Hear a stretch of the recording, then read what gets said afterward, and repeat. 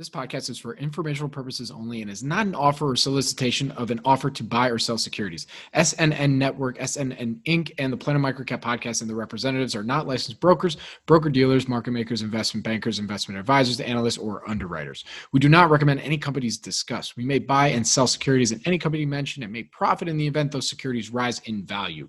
We recommend you consult with a professional investment advisor, broker, or legal counsel before purchasing or selling any securities referenced in this podcast. Welcome, everybody, to the SNN Network Summer Virtual Event. I'm your host, Robert Kraft, and I'm really excited to bring to you our next panel. It's actually the Planet Microcap Podcast panel. This is the podcast that I host. We publish on a weekly basis every Wednesday morning. You can find the podcast wherever you get podcasts on all streaming channels, as well as on YouTube. And today's theme that I really wanted to cover that I've spoke with each of the folks joining me individually about this topic. It's Gen Z. And really just all the trends and information and everything really surrounding this space. So joining me to do this is, and I'm going to go clockwise, we have Caitlin Cook, who is the head of community and VP of operations at OnRamp Invest, as well as OnRamp Academy, and the host of the brand new hit podcast, the Chicks of FinTwit podcast. Caitlin, thank you for joining us today. Thank you for having me. Great to have you. Also joining me is Michael Liu. He is an analyst at the Intelligent Fanatics Capital Management and also one of the best Gen Z investors or microcap investors and investors in general out there, in my opinion. And so, Michael, thank you for joining us today. Thanks for having me, Bobby. It's great to have you. And finally, joining us on today's panel is Julia Carrion. She's a longtime financial services professional that actually has been specializing in speaking on and an academic, really, covering the Gen Z space, as well as Gen Z disruption technology, all of the above. So, Julia, thank you so much for joining us today. Thank you for having me. I want to get started with asking kind of just in general what some of the trends that you're seeing are, and then maybe having a conversation whether or not like this, this is actually the case or maybe it's starting to shift a little bit. So Julia, I want to throw to you first. What kind of trends are you seeing when it comes to Gen Z and the relationship with investing in finance and tech in general?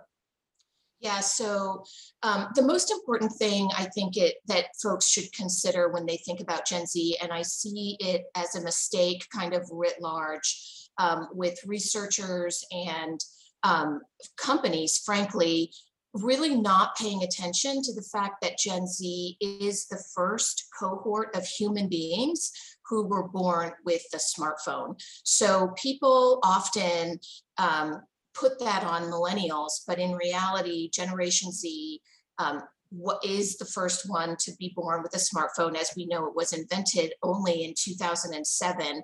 And the reason I started blogging about them in 2017 is I really believe that researchers are not really comprehending the degree to which Gen Z will be disruptors in their own rights because they have such powerful haptic memories, right? Haptic memory is your touch and feeling that you get when you're 3 years old, around 3 years old, and you have it until you die, right? So the fact that Generation Z has been playing on smartphones since they were very little, I think has set them up to be disruptors in ways that people are not expecting.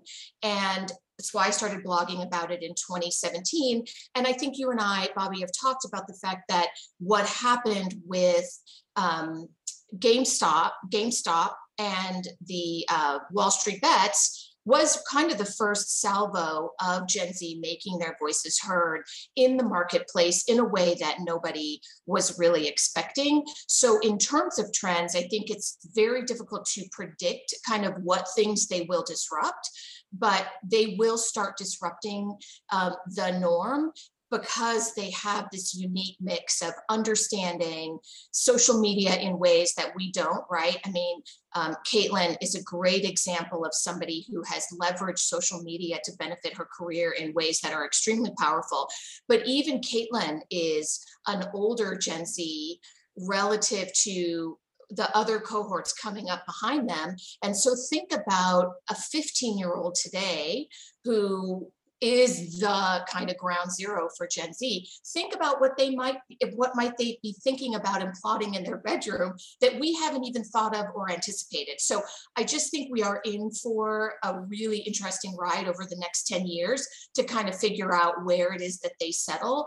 But I do think that big banks and financial services should be paying attention to the fact that Gen Z isn't going to put up with kind of the status quo the way other generations have. So we'll just pause there.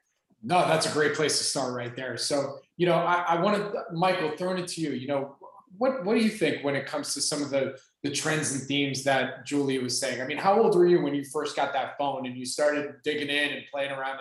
And how would you say that's affected you in some respects as an investor when you think about maybe new technology or anything having to do with that space? Yeah, I mean, I think the social media and like the new technology part is really interesting. I mean, something I was thinking just when you were saying is it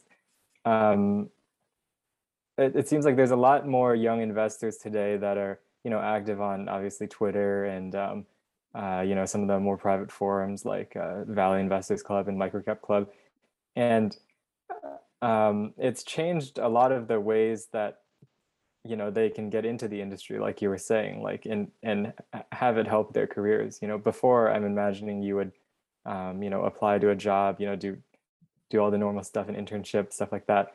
But now you have a lot of people that are completely anonymous on Twitter and some of these forums, just sharing their ideas online, and then people catch on to that, and then you build connections that way, and it makes it much easier to do things, to build your personal brand, to get a job, of course, to do all that. So yeah, I mean, the technology aspect definitely changes the way that the industry has worked. And then the other thing is, with personal investing, I think one of the big themes that's emerging recently is a lot of, at least in the microcap space, a lot of people are starting to look more internationally to, Australia and the UK are easy ones because they speak English, but even, some of the more esoteric markets. Because, before you could only trade really in the country that you have your brokerage account in, because there weren't these like fancy technologies. You didn't have interactive brokers or anything that could do anything in these foreign markets. So I think that's the other way, at least right now, that's coming to mind, that technology has sort of impacted the way that some younger investors, I think, invest. That's different than, the older generations.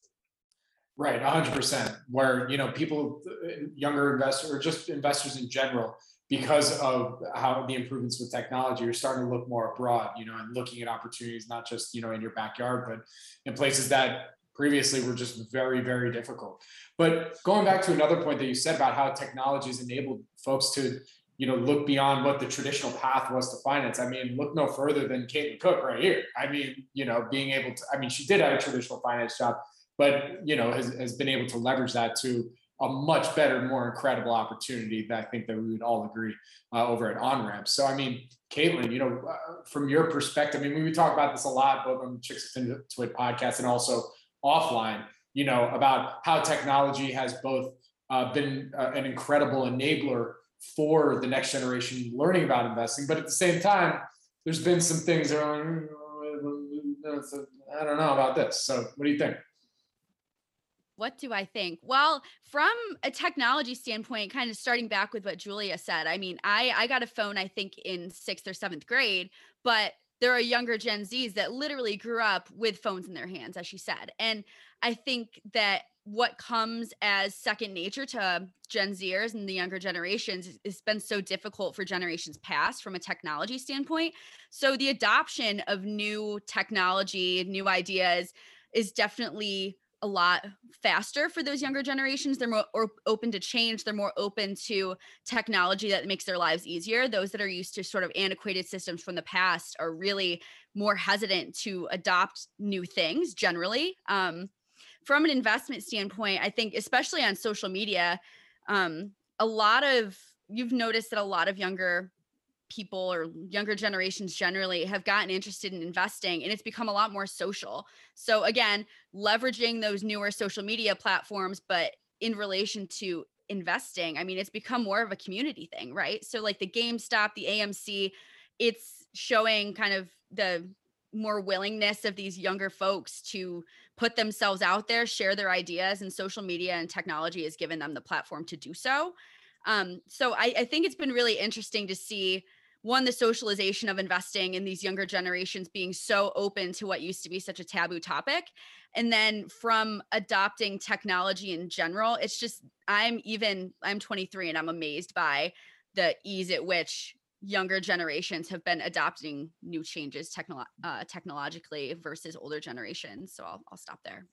No, I Hey, mean, hey, look- Bobby, can I Yes. can I just say something about that? Because Sure. I know that this subject that we really want to get into is investing, but I will just say that I have really strong feelings about the fact that human resources departments really should have, it's irresponsible for them not to have paid attention to this train coming as long ago as 7 to 10 years ago, right? You could have seen that this new generation wasn't just going to show up and expect seamless experiences. And if they didn't get it, they were going to find them and make their own communities for them, as Caitlin said. But also the fact that the hierarchy in financial services has for so long been all the senior executives up here rule the roost and all of us down here do what they say and we stay quiet about it. You could have seen that Gen Z wasn't going to tolerate that garbage and was going to push back. And so we are seeing kind of unprecedented friction as generations turn over, as baby boomers, exit the workforce and Gen X starts to have more power and I think is more open-minded about all of this. Just maybe I'm biased because I'm Gen X, but this is not for play anymore. Like really what's happening right now is kind of brass tacks friction that was expected with major generational turnover, which, as you know, is happening right now, right? From 5 years ago to the next 5 years, there was a 10-year period where things were going to get really interesting. Absolutely. And I do want to come back to that because clearly, look, not everybody is going to be, their own self-starter, right? There are going to still be folks in Gen Z, millennials that are going to want to go maybe the traditional route or another route to get into finance in some respect, so that's a really important point. But I want to come back to that because I was going to come back to you on another thing because I think we can all agree, when it comes to when we think about Gen Z and the next generation of investors, the one sector that clearly dominates the headlines is tech, right? I mean, tech is the main thing, that seems to get the most buzz, the most eyeballs, other than AMC and GameStop. Full disclosure, not a shareholder, but that was for totally different reasons. But when we think about tech, Julia, I mean, and we talked about this a little bit when we did our individual interview, but what subcategories within tech seems to be gaining the most momentum that's really driven by Gen Z? Well, so obviously I feel like definitely gaming, right? And the entertainment industry. And I think we're entering a interesting phase of hyper gamification of everything. And I think that, I am, as you know, really proud of having called that trend 5 years ago. But besides the gamification of everything, we are also, I think, obviously entering for financial services hyper personalization and or customization, where consumers expect that you know who they are and are modifying your experience or tailoring your experience to allow that to happen. So AI and gamification, I think, are the two frontiers that are going to be really interesting to watch. Very cool. Caitlin, did you want to jump in? I think you sent me a message saying crypto and gamification. So now you got to jump in on that. How did you just closed our DMs? That's a sin. But so working in the crypto space, kind of in fintech, it's very interesting, specifically on the gamification side of things, right? And I'm a huge, behavioral finance psychology person, and just the way in which gamification has an impact on like overall experience and feedback loops and how people interact with things, I think is the biggest trend from my limited experience. But it's just really interesting to see the tides turning and everything going that way. Even with like crypto movement, you see NFTs, you see digital horse racing, you see all kinds of things that are just kind of proving the point that gamification works, and that the more technology we see that embraces that instead of rejects it is probably better off in the long run for it. For sure. And Caitlin, coming right back to you. I mean, look, we've talked about this online a little bit. And Michael, I'm going to ask you a very similar question. I know you tend, when you're looking at the stock market, you tend to be an investor that likes to quote unquote look at the boring stuff. So how do you balance that, probably getting asked question after question from your friends that may not pay attention so much to finance and are saying, hey, tell me about GameStop and AMC and all these other ones. And sorry to any of you that are invested in that, but whatever. But how do you think about these trends and this hyper growth and hyper everything when you tend to kind of be like, I like some of the boring stuff. Well, just to throw it out there, I am like over rationalize everything, right? So even though you see, I think that a lot of investors, especially the younger, hungrier, more likely to trade more often investors, kind of see that shiny object and go after it. And it's very appealing. It's sexy. That's what they think will get them that get rich quick. And I've never been a fan of that. I just don't see that as realistic. And I would much rather err on the side of caution, investing low cost, long term, for the next however many decades, hopefully a lot of them. But I also would say from a due diligence standpoint that it's super important to keep informed, regardless of what your timeline is investing, whatever your methodology. So I always keep an eye on it. I'm always reading about the markets. I'm always seeing, what's the new hottest thing, because that changes every single week these days, it seems, right? But it's important to pay attention to the trends. Maybe not necessarily what happens that's like a hot flash for a few weeks and then goes away. I mean, you can't help but see those things when you use social media, but I pay more attention to what trends do I see appearing and where do I think that they'll go. Whether or not I act on them is a different thing, but I think it's just good to be cognizant of what everyone else is looking at as well, just to keep on top of it before it's too late. 100%. I couldn't agree more with everything you just said. Michael, what do you think? I mean, you've been looking at microcaps for years. I mean, when you talk about crazy trends, it seems like you hear the trend and it's like 100 new microcaps have just come up. Like I remember back in 2014 with cannabis, and now in the last couple of years you got blockchain. And I mean, you had retail companies that now changed their name to have a blockchain name in them. So how do you block out the noise to really focus in on what is your core competency? Yeah, I mean, so with microcaps, I think I've never had to think too much about like the big retail environment, just because, the level of interest that GameStop got would never happen in a microcap. Like most of these companies, I'll tell people, and there is a 0% chance that anybody's heard of them unless they're actually an investor that's actually done some work into the space, which is great from an investment standpoint. But yeah, unlike the bigger like trends, GameStop, like the big blockchain, the pump and dumps, Reddit, all that, like I see it as just kind of fun to follow. You can learn some interesting stuff. For example, how Robinhood sort of dealt with the settlements with their GameStop stock and sort of the political or regulatory response to that. That was pretty interesting. And it might happen again, I don't know.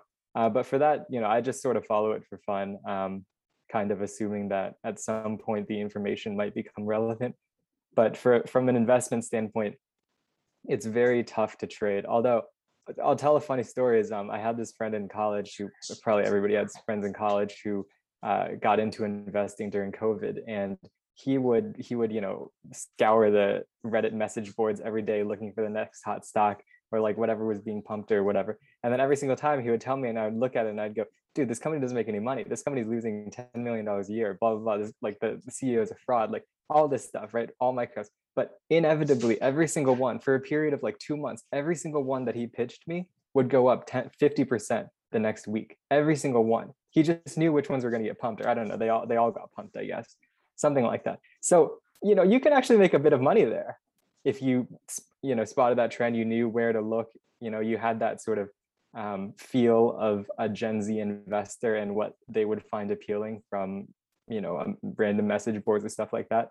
So I don't know, there's probably opportunities in a lot of weird places, including all of these trends that pop up, like the blockchain, the time when, there were no more listed companies under $1, stuff like that. Look, I mean, there's lots of ways you can make money in the markets, right? At the end of the day. Mm-hmm. So, I mean, you're right. Like, look, if you have that feel and and it worked out for you, great. I think the thing that that especially, as you know, on my podcast, and we always try and put out there, we like to push out, we like to talk about the things that we know, from a general perspective is more or less will work. But also, especially in microcaps, if you do the work, will work. I mean, you'll definitely pay the piper maybe once or twice, but that's part of it. Yeah, just to be clear, Yeah. since that like 1 to 2 month period, now everything that he tells me about is down 90%. So that would not have worked as a strategy. And I wouldn't recommend ever like getting your ideas off of Reddit or anything like that. But it was just funny how like the market just went totally bonkers for a couple of weeks basically during COVID. I mean, it's still going, man. It's not just on Reddit. I mean, now, Caitlin, we were just talking about this the other day, like FinTwit. FinTwit, obviously, but I call it now FinTalk, or it's the financial TikTok. I can't take credit. I think Kyla said that one. So, but FinTalk, FinTube. All right, I'll take credit for that one. But yeah, I mean, it's everywhere.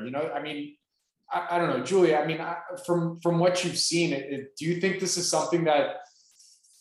I mean, is there going to be any kind of regulation or something, or there a technology solution? I know that's an overarching question. I apologize, but I mean, we're just kind of spitballing here. Like something has to give. Like it's intense. Well, look, I mean, I think there's no question that regulators have to catch up with what's happening, and I frankly think with what happened with Robinhood in those heady days a few months ago, it was clear that the regulators, I think, were taken by surprise a little bit. And so what I would be making sure young investors knew is to be careful, right? And to do your research, which Caitlin and Michael have just said. I'm going to share a story from my own experience. I grew up in the dot-com boom. I make no qualms about the fact that I'm 50. I grew up in the dot-com boom in the early 2000s. A lot of people don't realize that a company that was doing 401ks was actually on the grift. And my startup had put all of our 401ks at this young company. I rolled over my 401k. I was in my mid to late 20s, and they made off with it. And they ended up getting sued by the San Francisco Attorney General, and peanuts on the dollar ended up getting recovered. But I took that account from Fidelity and rolled it over into a fraudulent account, literally having no idea what I was doing, right? My employer said, roll over your 401k. And I did, and I had no idea what I was doing because I knew nothing about financial services. I was in tech and had started my career as a journalist. So I got burned. It was $30,000 in real money 25 years ago. So that's a really sad story. And it's because I had no idea. So I really hope that anybody listening here is paying attention to the fact that there are lots of people, even legitimate people that are well-meaning, that can blow you up with your finances. And so do the research and do the work, because it's not worth it in the end to lose everything. Please, everybody listen to Julia and everything that she just said. And of course, and also Michael and Caleb, do the research. Even if you don't, make that mistake or make that investment, you're learning something. And so just, yes, Julia, again, 100% agree with everything that you just said. And going on that same point, Caitlin, we were just, you just did interviews with Reece Sharma, with Kyla Scanlon.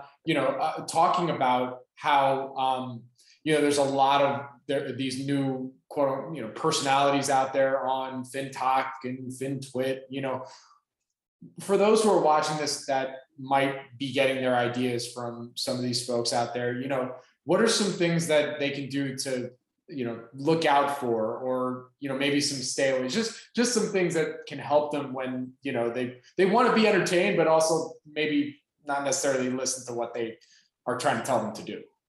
Sure. And even those who don't explicitly get their investment ideas from, financial TikTok or Twitter or Instagram, there's still that information, that nugget of information in your brain when you're making decisions after the fact. So you just need to always be cognizant of the information you're absorbing. But that being said, I think always do your own due diligence. It seems so simple, but I think that we're very easily swayed by people that have larger platforms, and they may not necessarily have, I don't want to say the credentials, right? Because finance, and the nice part about finance and investing is that you don't necessarily need to go get your PhD in it to learn about it, right? It's active. You can put your money in and it'll show for yourself and you learn along the way. But it's just always comes back to doing your own research. If you don't have conviction yourself behind an investment idea, don't put your money into it, right? Or not expect to lose it, but you have to factor in the fact that there may be risks that you didn't take the time to look into if you're taking someone else's word. And that's just a little bit irresponsible in my opinion, but other people may have the risk tolerance to do that depending on, the amount. But I personally don't prescribe to that. I would not recommend it. I would say if you're not sure, always do more research. It's good to have your facts straight. It's good to have an educated opinion on things rather than just a knee-jerk reaction to what you're seeing based on what's on social media, because it's very easy to do. And I think we've all fallen prey to that at some point, whether that's investment related or not. But just, I think a lot of it's, self-awareness and taking the time to research on your own. Agreed. Michael, what's your thoughts on this? Yeah, just to add to that, I mean, I would just be wary of somebody that wants you to buy their stock or to do what they say, because they shouldn't have any incentive to do that. I mean, people that post the stock on Twitter specifically to pump it are not, doing it properly, I guess I would say. The best companies you can see, the best microcaps out there are very at least the ones that I like are very information averse. They don't like sharing too much with investors, getting expectations too high, giving guidance, right? Doing any of that, or some even don't do earnings calls. And those are usually the best ones because they don't need to raise money. They know the business is good. Their perspective is, if you want to buy our stock because you believe in us, that's great. If not, we don't care. We're not going to try to convince you. And the people on Twitter should be the same. If somebody really, really wants you to get you to buy a stock, you should really be asking them why, because you buying the stock shouldn't affect anything, of the business fundamentals, right? It's only going to affect the stock price maybe. And then, if all they care about is the stock going up, then, it's probably a pump and dump or something similar to that. So yeah, I would just be wary if somebody's really trying to shove something down your throat and get you to do anything in life, and in this case, specifically to buy a stock. It usually means there's something worse hidden. Obviously, they're only going to tell you the best information. They're going to omit the bad information, and they're not governed by FCC regulations or anything to divulge, some of the negative information like companies are. They can literally cherry pick whatever they want and put it publicly. Yeah, that's when we dig into the SEC filings, right? That's a topic for a whole another day, right? We'll bring Maj on and do a whole thing on information arbitrage. But another question that I had, along this topic, and Julie, I'm going to come back to you. Based on some of the trends or some of the research you've done, and even from your experience when you saw back in the .com days, most of this Gen Z investors, they haven't seen a bear market. Right. I mean, maybe they started investing a little bit before March 2020, but I'd say for the most part, from some of the stats that I've seen, most of the new accounts opened after March 20th, and it's only been an uphill climb since then. So is there fear of losing some of these investors as a result of, when this bear market comes, or, how do you think about what could happen as a result? I mean, you went through the dot-com bubble. I mean, are you seeing a lot of potentially the same things happening here? Well, so that's a really fun loaded question for me, because I believe that cycles are inevitable, and this one has been longer and kind of propped up for lots of different fascinating reasons, not least of which is a 100-year pandemic. Which, think about this, my stepdad died in 2018. He was 75, and he never lived through a 100-year pandemic. So think about what now Gen Z has gone through, living through a pandemic, in addition to living through the Great Recession, in addition to being born during the War on Terror. So like the psychological impacts of all of this are going to have very long tails, and is going to be very interesting to watch in the long term. But about your specific question, look, Bobby, there will be a down market at some point, right? And being prepared to manage through that risk is something you do before it happens, right? And if you're not preparing for it now, you are going to be burned by it when it does happen. And so I do think that there is a lot to be said about, if something sounds too good to be true, it probably is. And that's a really good, in my opinion, stress test of, does something sound like it's too crazy? I mean, Michael, I mean, that's how I would paraphrase what Michael said. You have to be managing your risk all the time. You have to be doing your due diligence. And I think the good news with Gen Z is they've been raised with enough stressful world events, right, that are kind of seared in their head. Sociologists would tell you that it's very much shaping who they are and how they show up in the workforce. They've been through enough bad things that I think they are capable of wrapping their minds around the fact that there will be another bear market at some point.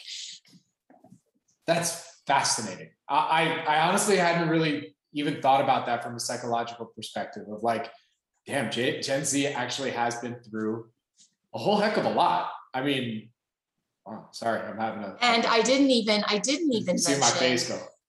Well, and I didn't even mention one of the biggest ones that has shaped them is actually Columbine.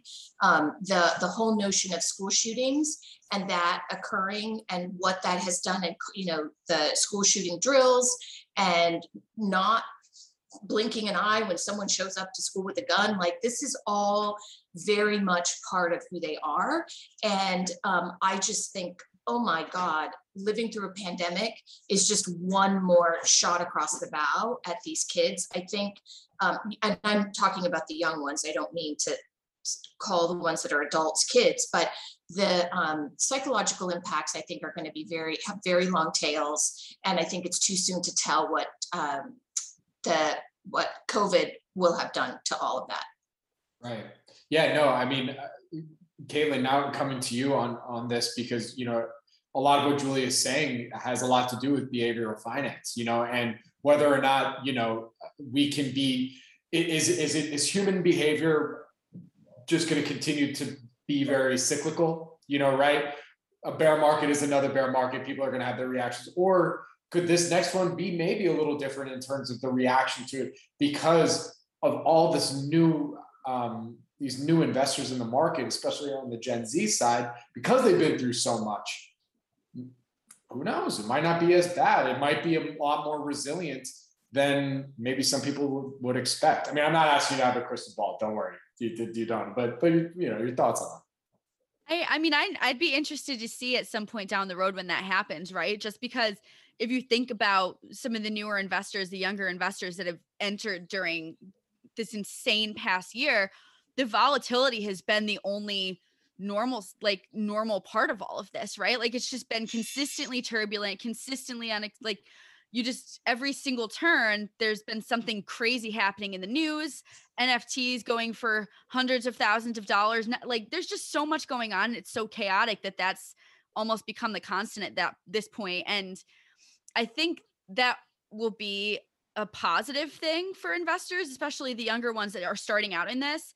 Kind of zooming out, I just remember starting my career a couple of years ago, and when COVID hit, I was in sales for an asset manager, and things were selling anything at that time when everyone was so emotional and things were going haywire was incredibly difficult. And I remember one of my mentors told me, this will be one of the best things for you professionally, because if you start out in a state of chaos and are able to navigate that, everything else after that is just so much easier. So I think that those who went into the markets and had it be smooth sailing and such a long bull run at the beginning, that's formative, right? Those are the formative years at the beginning when you're starting something, psychologically speaking. And if you were an investor in the past even 6 months, you were in for a wild ride. And I think that that shapes a lot, especially around, risk management and, just kind of decision making as a whole from an investment standpoint. So I don't have a crystal ball, but I'm very curious to see. And I think that in the long run, for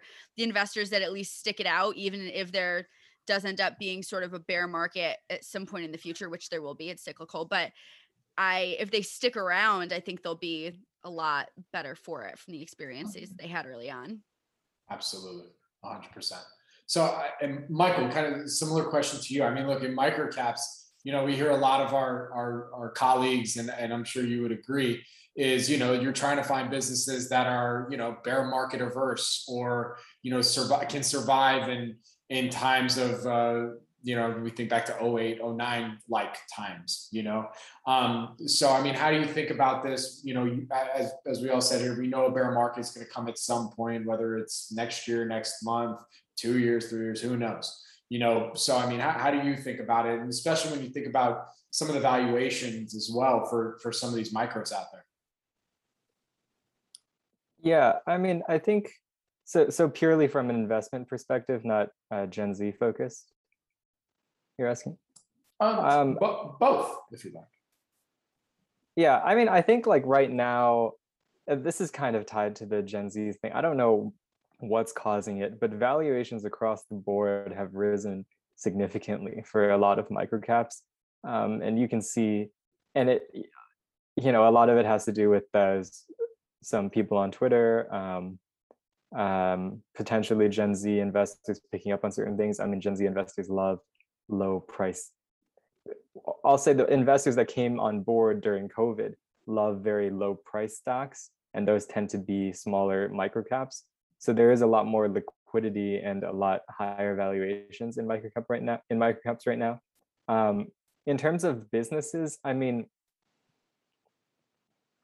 during COVID, at least, not a lot of microcap businesses got killed, but valuations got taken down significantly. And I think probably one of the biggest risks of a bear market right now is that, you get that dual impact of a fundamental hit and the multiple compression too, from where it is now, which is kind of artificially driven a little bit, I think.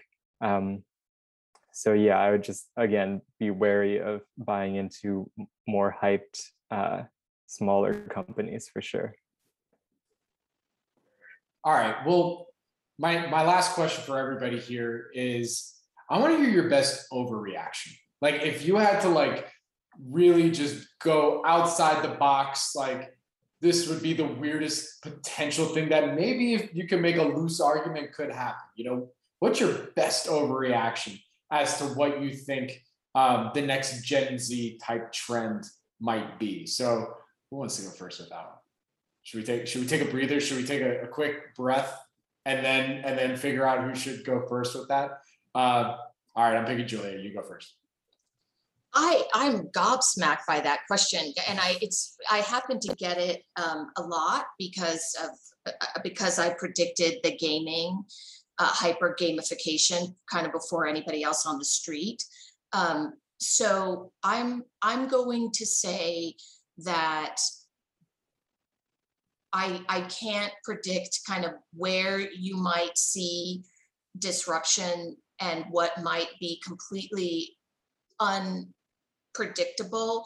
I'm going to go with the Gen X safe answer and just tell you that if you have audience members that are listening who are actually those people in charge of a lot of things, you need to get some Gen Z perspective and act on it now.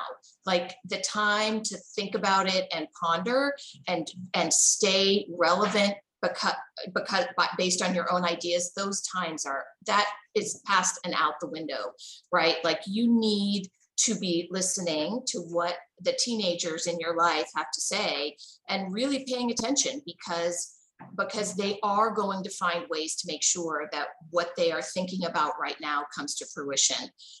So that's my best advice. And I apologize, I dodged your question completely, Bobby. You can hold it against me.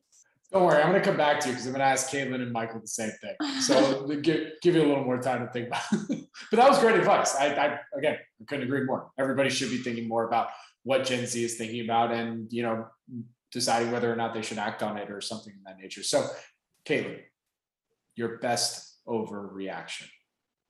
So this is slightly dodging your question as well. I'm sorry in advance, but it's not, I'm clearly biased in the space that I work in. So you already know what I'm going to say, but I think that there has been a lot of people underestimating the power of not necessarily just crypto, but decentralized finance as a whole, the different projects, protocols being built, and the potential that they have to completely uproot the entire financial services space. And I think a lot of people just see it more around like silly coins and NFTs of rocks that are going for hundreds of thousands of dollars, and that just doesn't make sense. But that being said, I think there's a lot of merit that is going unnoticed by the people that don't want to accept the change.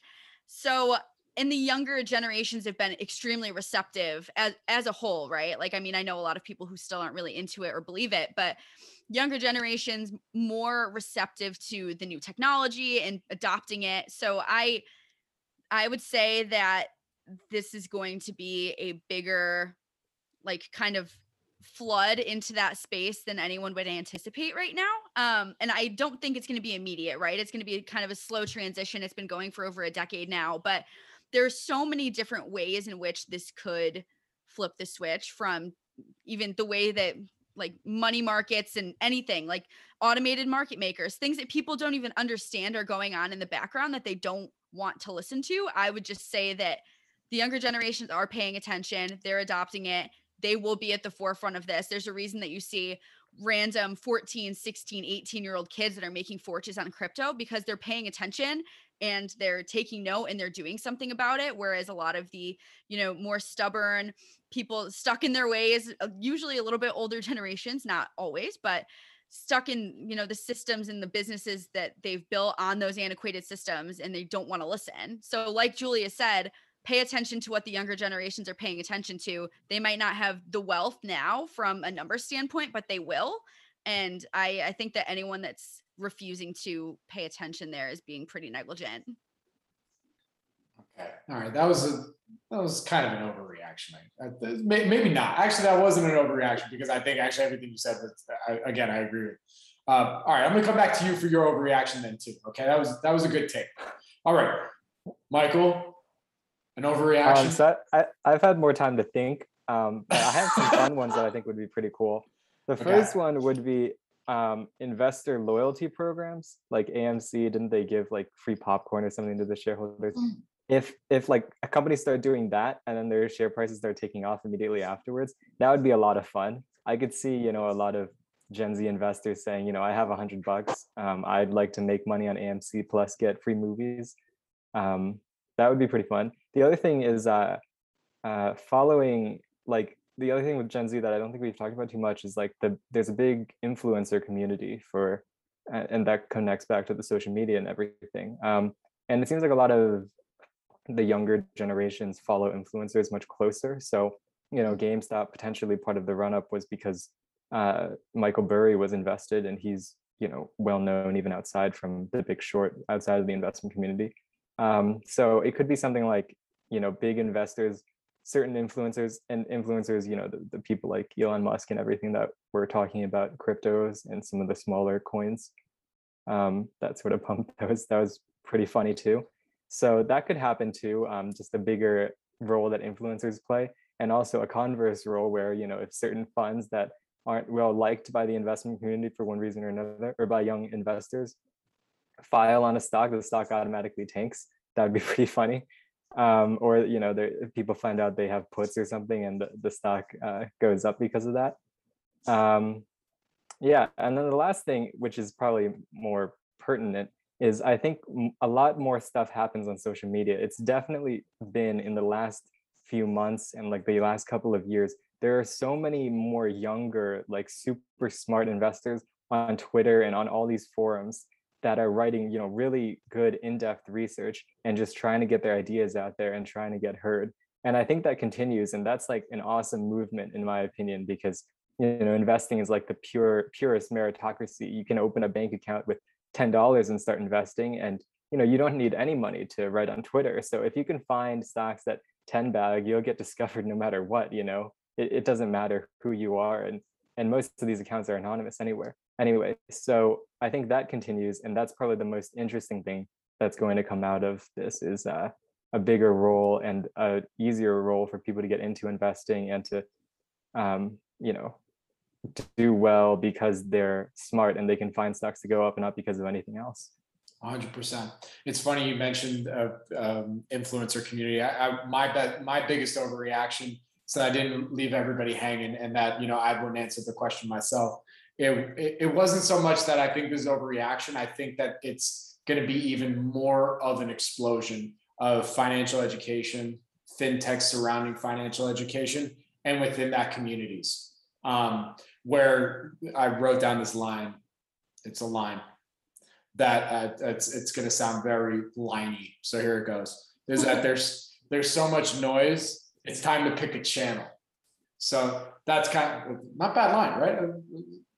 Okay, all right, okay. It was an okay line. Good. But like, but you know, but anyways, like it just seems like this idea of communities is really going to take on a whole different role that I can't even, not maybe you three probably could, but at least for me, I can't even fathom like what that might look like, because it's all going to be online, you know? And so, you know, especially with Substacks out there, you know, there's all these different platforms where people can subscribe and either to a newsletter or be able to contribute to, you know, whatever that community was created by that one or group of people. So I don't know, that's my best overreaction. So yes. You know what, Bobby, I just wanted to say something about that. So what I think is important to remember is that all of this change, I think you're right about communities, by the way. And I think it's really important to remember that this kind of change happens very slowly until it happens overnight, seemingly, right? So communities were invented actually 20 some odd years ago, and I actually worked for one of the early IT community forums. And think about how long it's taken, 20 years, for them to take off in the way that they have now. So none of this will happen overnight. But I think what happens with change is that it takes a long time. So people become sanguine to it, and they become inert to it, and they ignore it, and they think then they decide it's not going to happen anymore. And they're wrong about that, because then it's like a light switch. So paying attention to all of these things and going out of your comfort zone to try to stay relevant. I mean, obviously, Caitlin and you and Michael don't have to try as hard because you're still young, but when you're older, you kind of have to force yourself to work at staying relevant and not being stuck in your ways. And so, you know, my last thing would just for you guys to know is that, you know, staying relevant is really important. I think it's good for your brain anyway. So I would just be encouraging people to have an open mind and stay relevant no matter how uncomfortable it is, because there is a lot coming at us all the time. I mean, it's so hard, right? Like, I mean, not just to do it in general, but I mean, you think about how fast everything is moving and how much noise and news and new tech. I mean, it's hard just because there's just so much, and it's exhausting. I'm 32. I'm exhausted. You know, I mean, you know, like I feel for those, you know, older than me that are set in their ways, because I mean, at the end of the day, it's a lot, you know. But all right, Caitlin, you know, I was going to come back to you as well. You know, have we thought of an overreaction? Yes, and I think I don't know how unrealistic it is because we've seen it in a way, but just these younger generations, like tying it all together, younger generations getting very involved. Investing is more socialized now. We see like on Twitter, Wall Street Bets, Reddit and all of that.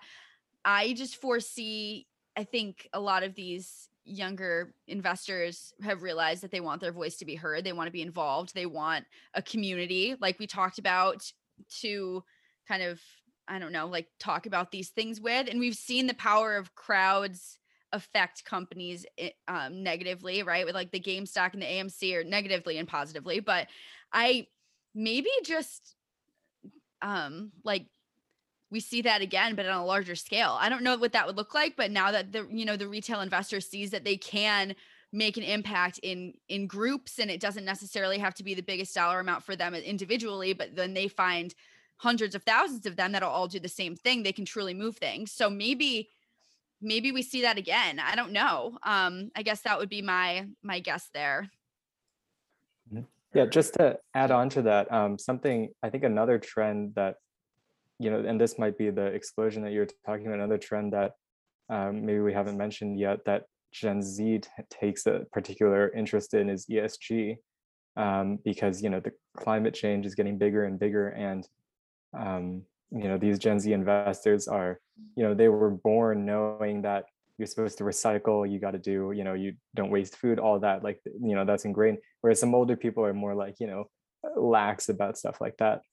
So a lot of, and there are like little pockets in microcap land, at least, where, that's starting to take a hold. For example, the name's escaping me, but I probably can't mention it. It was like this mine in Canada that had a particular ESG slant, and it got picked up by some influencers on YouTube and stuff like that. And the valuation it trades at now is it's done quite well as a stock, and the valuation it trades at is probably a large premium to what at least the valuation would be if they didn't have any theme attached to them. So to say, like, ESG might be more important to companies too, and it's starting to happen. But particularly for smaller companies where the retail investors, so like these Gen Z investors, can actually impact the stock materially and, help the company raise money and do stuff like that. I think that's a really, really good point as well. No, I agreed. That actually ties in a little bit to what Julia was talking about earlier that I promised we would come back to, and about HR, and how Gen Z is really, really focused on that as well, and wanting to, be a part of, if they don't want to start their own things, it's being a part of a company that they truly believe in.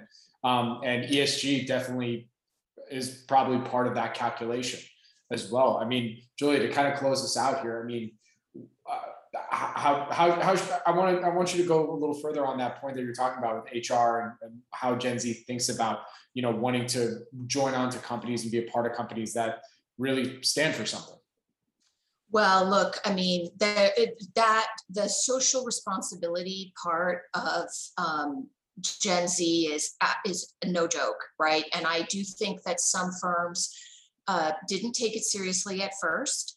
And it's important to know that the reason why they are showing up like this is because Barack Obama is the primary president of their consciousness. And that's it. And he had a global impact. So this is not just talking about the US, but he was also a Black man. And so the image of him being diverse himself and being so articulate and so resonant with that generation, they are showing up with the same kind of important social impact point of view. They are not going to do business with companies that are skating the line of ethics. And so, and we're seeing that, right? And then we're also seeing firms that are appealing to them in an organic and natural way, like Nike, that are doing very well right now. So look, I think this is not a drill anymore, right? There are too many of them. They're 1/3 of the global population. They are poised to inherit a great deal of money, and they know things that older generations do not. And those things are native social media tendencies and technology. So look, be afraid of them in a good way, because I think they're amazing. And I am inspired by them, and really think about myself being a 22-year-old going into the workplace. I was terrified of making somebody mad or saying the wrong thing or getting in trouble. And this cohort really is not. They're showing up way more empowered, and God bless them for it, because, you know, I am all about, let's make sure that we have a diverse financial services community that is listening to all cohorts in it, because it's well past due. Agreed. Nothing else needs to be said there. I think agreed, right? So with that, you know, I think it's time. I think we're about there. So would love to get everybody's, you know, final take, you know, whatever that may be. It could be Gen Z related, it could be investing related. It could be totally not either of those things related. So, or commenting on anything that Julia just said. So Caitlin, you know, what's your final take, and also where people can go and find you to follow you on social media, as well as listen to the amazing brand new podcast that you are now hosting called The Chicks of FinTwit. Well, you may be biased there, but the podcast is on all major streaming platforms. It's Chicks of FinTwit on Twitter.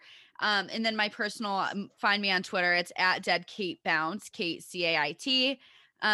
I always have thoughts on what Julia says. I just love how much she embraces younger generations, and I think we need more of that. Very clearly, very biased there, but you need to start paying attention, whether it's investing or just generally. Like the younger generations are very much easily adapting to new technologies. They're embracing them, and we should follow suit. Older generations should follow suit, right? Because you're not going to stop the train from rolling. You can either get on it or you can get ran over or missed. So you're going to be left behind either way if you don't. So I guess that would be my biggest thing. Listen to Gen Zs. We're not so bad. And you know, we're going to have a good run here. Hopefully. Am I old enough to be considered an embracer of Gen Z, or is it like millennials? No, we're not. No, not. You're just a millennial, Bobby. I'm really sorry to tell you. I'm just really sorry. I feel it's unfortunate that you fell into that bucket, but you can be Gen Z adjacent. Why do us millennials? I feel like we always draw the short straw. You know, like we gotta figure this out. So Michael, what's your final take on any Gen Z investing? What happened? Microcaps. Yeah, I mean, maybe just sticking to Gen Z. I mean, like if you're a Gen Z investor, just start investing and start posting your ideas online, and then try, you know, connecting with people, commenting on their posts, adding value to their research. 100%, like that is the way to, first of all, get better at investing and make money, which is probably the most important thing, and also, you know, make a career, do anything in the industry. It's such a great industry because everything is interconnected. Twitter's right there. All these forums are right there. You don't need anything to invest. You don't need anything to do research besides a computer and, you know, some YouTube videos to teach you the basics. So yeah, that it's the opportunity set is just incredible for new investors to get into investing and to get their voices heard for the first time in ever, really. To find me, I'm on Twitter. My handle's Michael2017L. My name there is Michael Liu, which is my name. And yeah, you can feel free to message me anytime, especially if you're a young investor. And for those who don't know, Michael is one of the best microcap investors already, not just for his age, but out there. Awesome. So I'm one of the microcap investors out there. Did I say one of? You're the best Gen Z microcap. How about that? I don't even know if that's true anymore. There's like I said, there's so many young investors out there now. It's crazy, and it's growing so fast. Like you have no idea. You're a microcap club, so you know. But like, yeah, it's just crazy. Yeah, you're like an elder statesman of microcap Gen Z investors at this point. Yeah, I mean, Gen Z. Gen Z. Yeah, there's got to be like over a dozen. Yeah, it's crazy. It's awesome. And Julia, where can I mean, you gave a great final take, but if you want to give another final take. I appreciate you having me. I've suspended my Twitter account for now, but you can find me on LinkedIn until I figure out my life. Fair enough. Well, with that, Caitlin, Julia, Michael, thank you so much for joining me. This has been a lot of fun, and I look forward to catching up with each of you very shortly. Caitlin, you're forced to because we're producing a podcast together, but everybody, I do look forward to chatting with you soon. Yeah, thank you for having me. Thank you. Yep, thanks.